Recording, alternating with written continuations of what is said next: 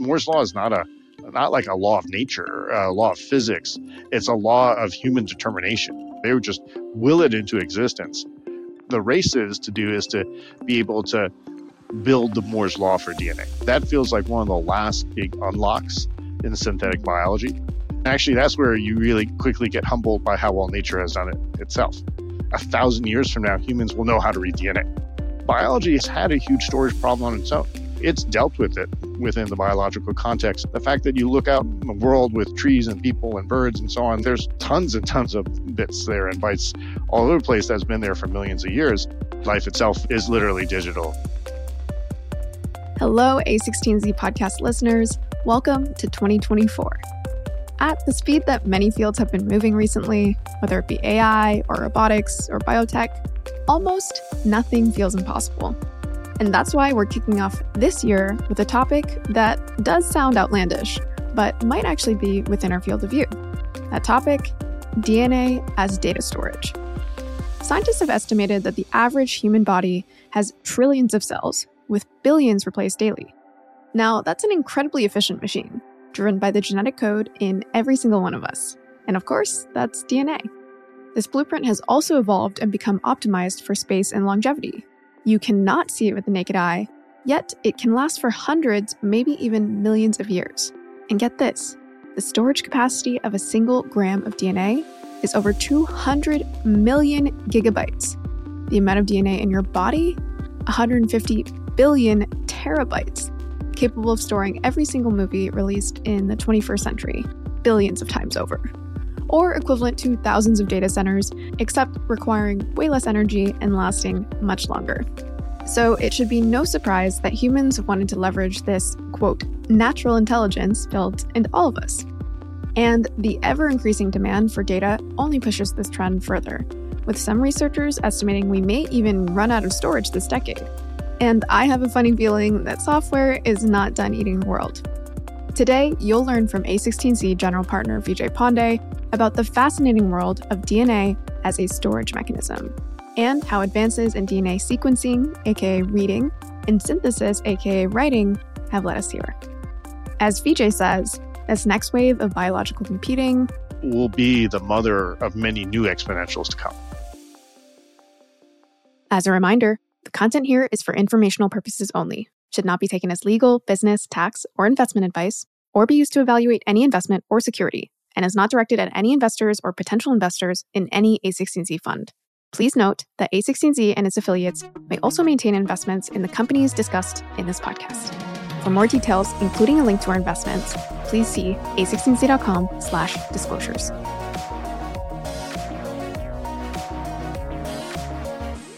All right, first, I want to kick off this episode with a quick story that I originally stumbled upon via an article called Save As DNA.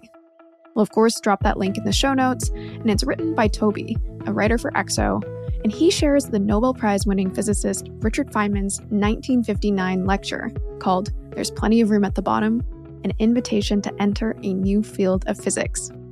In it, Feynman calculated that all the volumes of the encyclopedia could be written on a, quote, cube of material 1/200th of an inch wide, to which he followed, so there's plenty of room at the bottom.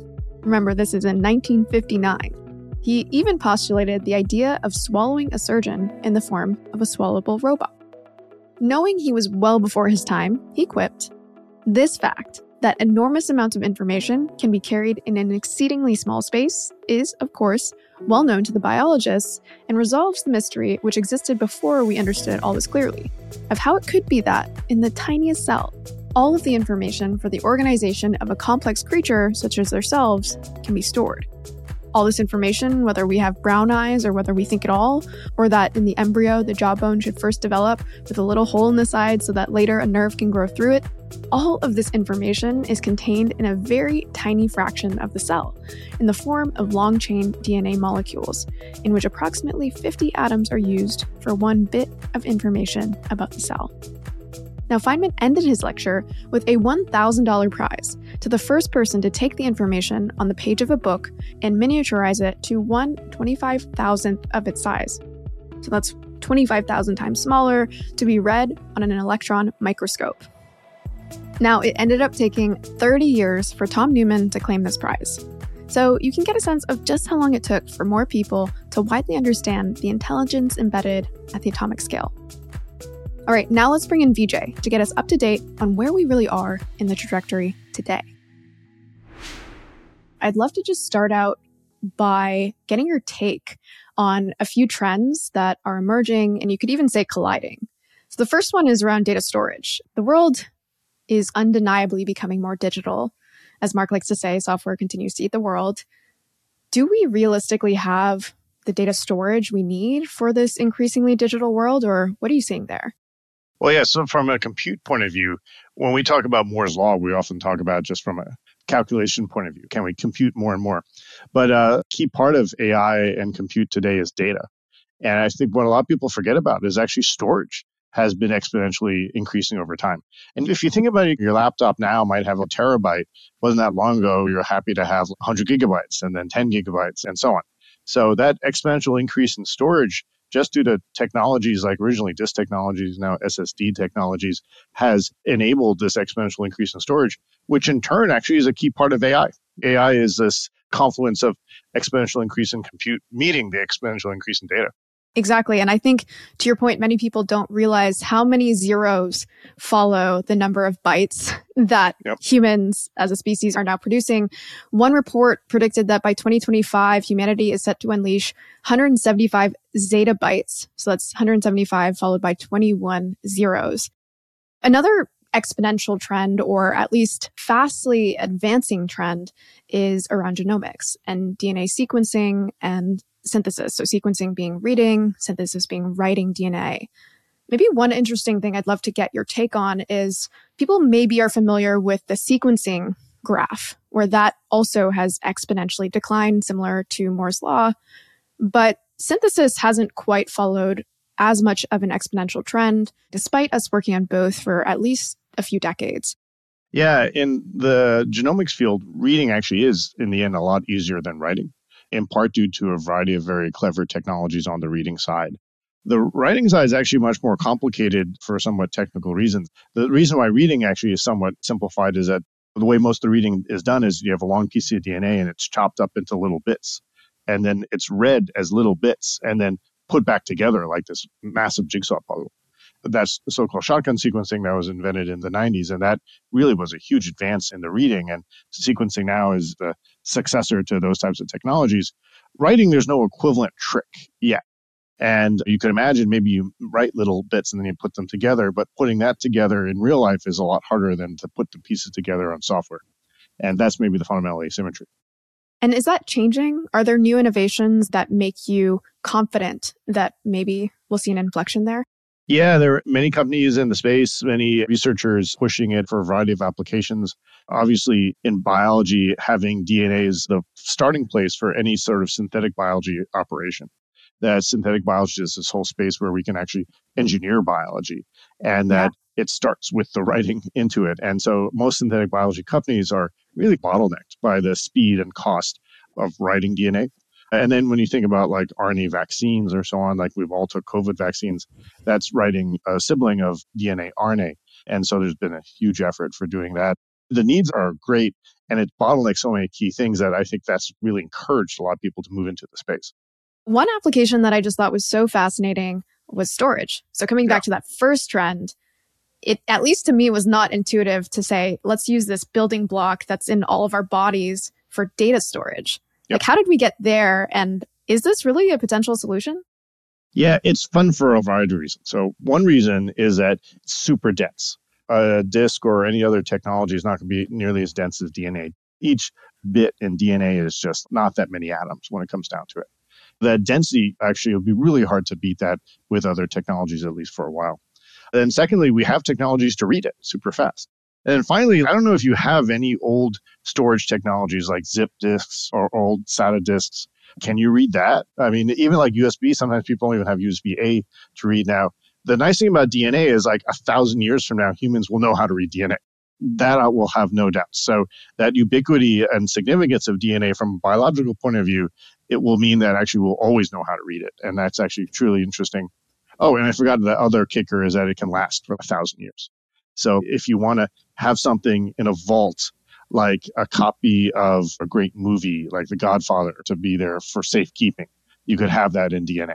Yeah, I think those are great points. And just to add a number to this, the storage capacity of a single gram of DNA is around 215 million gigabytes, which is just wild. I mean, to your point about efficiency, that is just crazy when you compare it to some of the man-made alternatives. Maybe we could compare and contrast the DNA as data storage concept with what we actually use today. Are there other things you'd call out there in terms of whether this is truly viable or any other aspect of whether the capabilities are really there yet? Yeah, so I think there may be other intermediates. So archival storage is probably going to be the first application. But then also what's interesting is that people are coming up with more and more compute elements that you can encode in biology. So biology can do little circuitry and so on. And so the nice thing about DNA as a storage medium is that it's very compatible with our bodies. And so you can imagine new types of therapeutics that actually use some degree of DNA as storage, such that these elements are doing some very simple version of compute. That's very early, but I've been around playing with computers since the 70s, and those things were pretty early then too. And look, here we are. I think things start simple, but the part that gets us excited about something like biological computing is how compatible it would be with us and how far it could grow from here. Yeah. And if we compare it to software and this idea of when we save something on our computer, a lot of people are familiar with zeros and ones and that being encoded into bits. Maybe you could break down what the equivalent is when we're talking about DNA. Like, how can we actually get biological computing with this structure? Yeah, so DNA is like a long molecule, like a single rope, and it's comprised of DNA bases, and each base could be one of four possibilities. And while bits are two possibilities, bases get four possibilities, so you can encode 2 bits with each base that way. And then the other key thing about it, and this was the huge revelation that Watson Crick published, is that DNA has a structure where one base will connect in with a complementary one, and that forms a double helix. And this double helix is very stable. That's the thing that can last for a very long time, but also it's error correcting because you have a redundant copy, essentially a complementary copy in there. And so that also is very appealing. In the end, biology has had a huge storage problem on its own. The fact that you look out in the world with trees and people and birds and so on, there's tons and tons of bits there and bytes all over the place that's been there for millions of years. And so it has all the same compute problems of how to store, how to error correct, how to read and write quickly. And so it's dealt with it within the biological context. And that's partially what also makes DNA interesting. Yeah. Maybe something else that comes to mind is that storage is not just about writing, but it's about that retrieval side as well.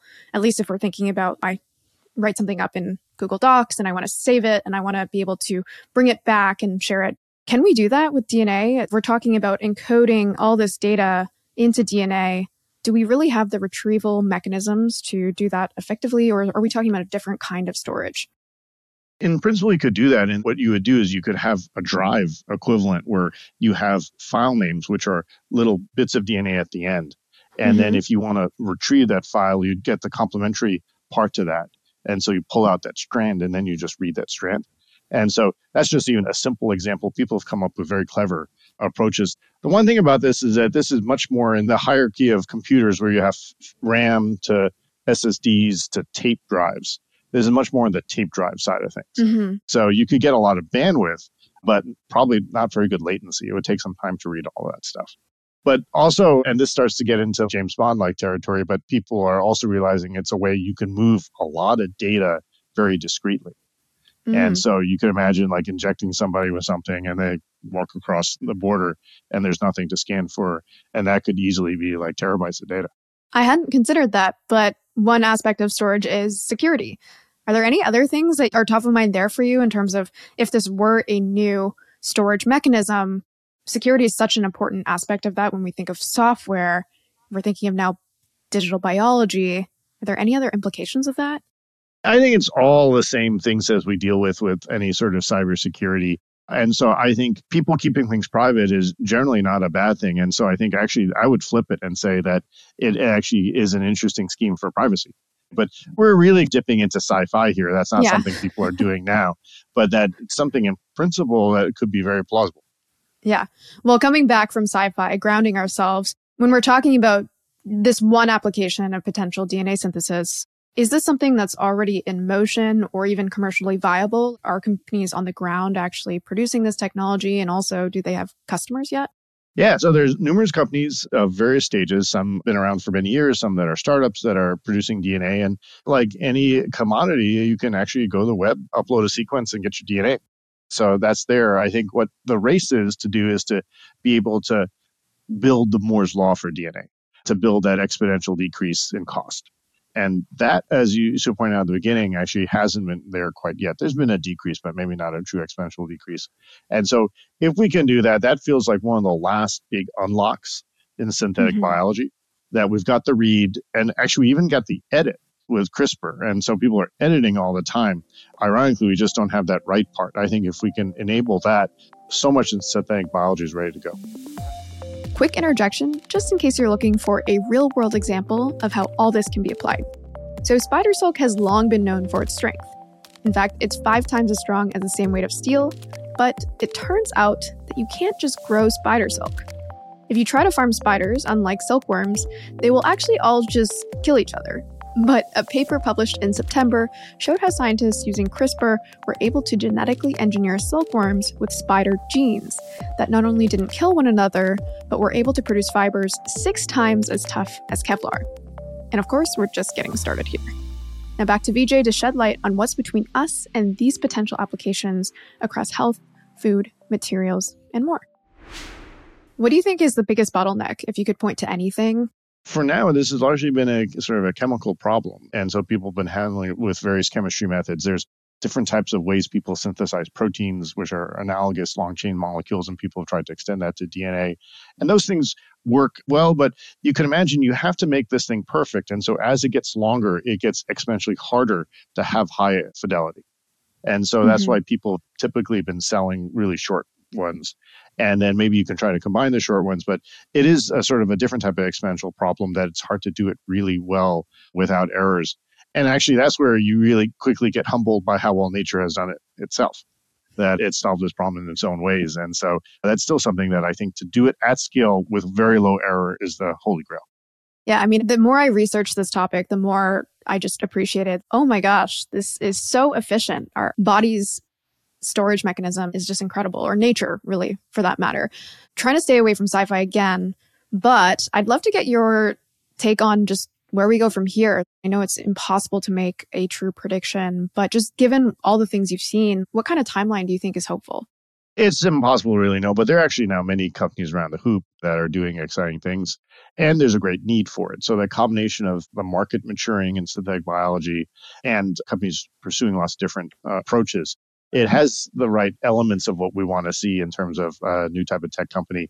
But, this is the type of thing where that advance has to really be there. But what's been really unique about sequencing is that there's been advance after advance.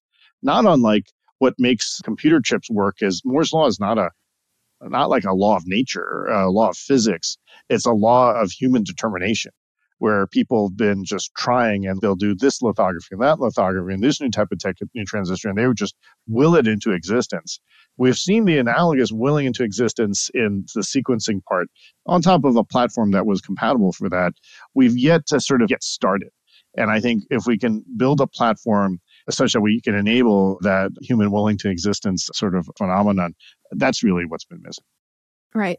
And maybe to get listeners excited about that potential unlock, you touched on some of these earlier, but if we are able to generate low cost, at scale synthesis of DNA, what does that unlock? Whether it's materials or food or health, what are the applications that maybe excite you most?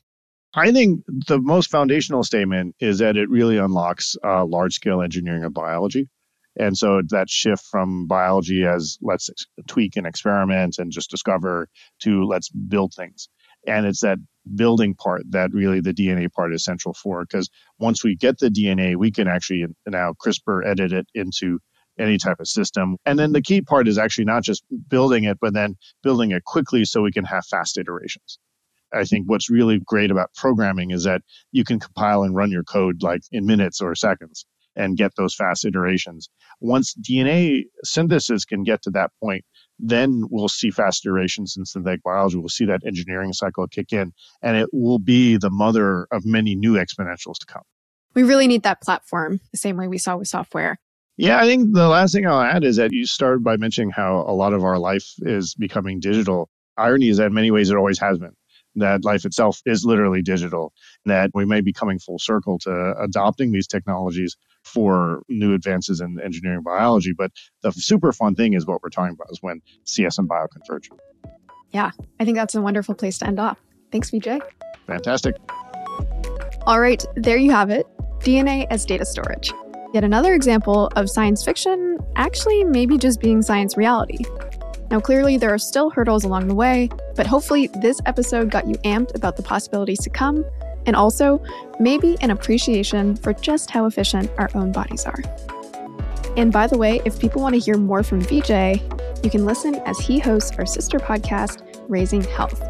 Now, Raising Health was previously called BioEats World, and they actually just relaunched. So again, if you want to hear more from Vijay and the wonderful guests on Raising Health, make sure to go check out that feed. All right, we'll see you next time.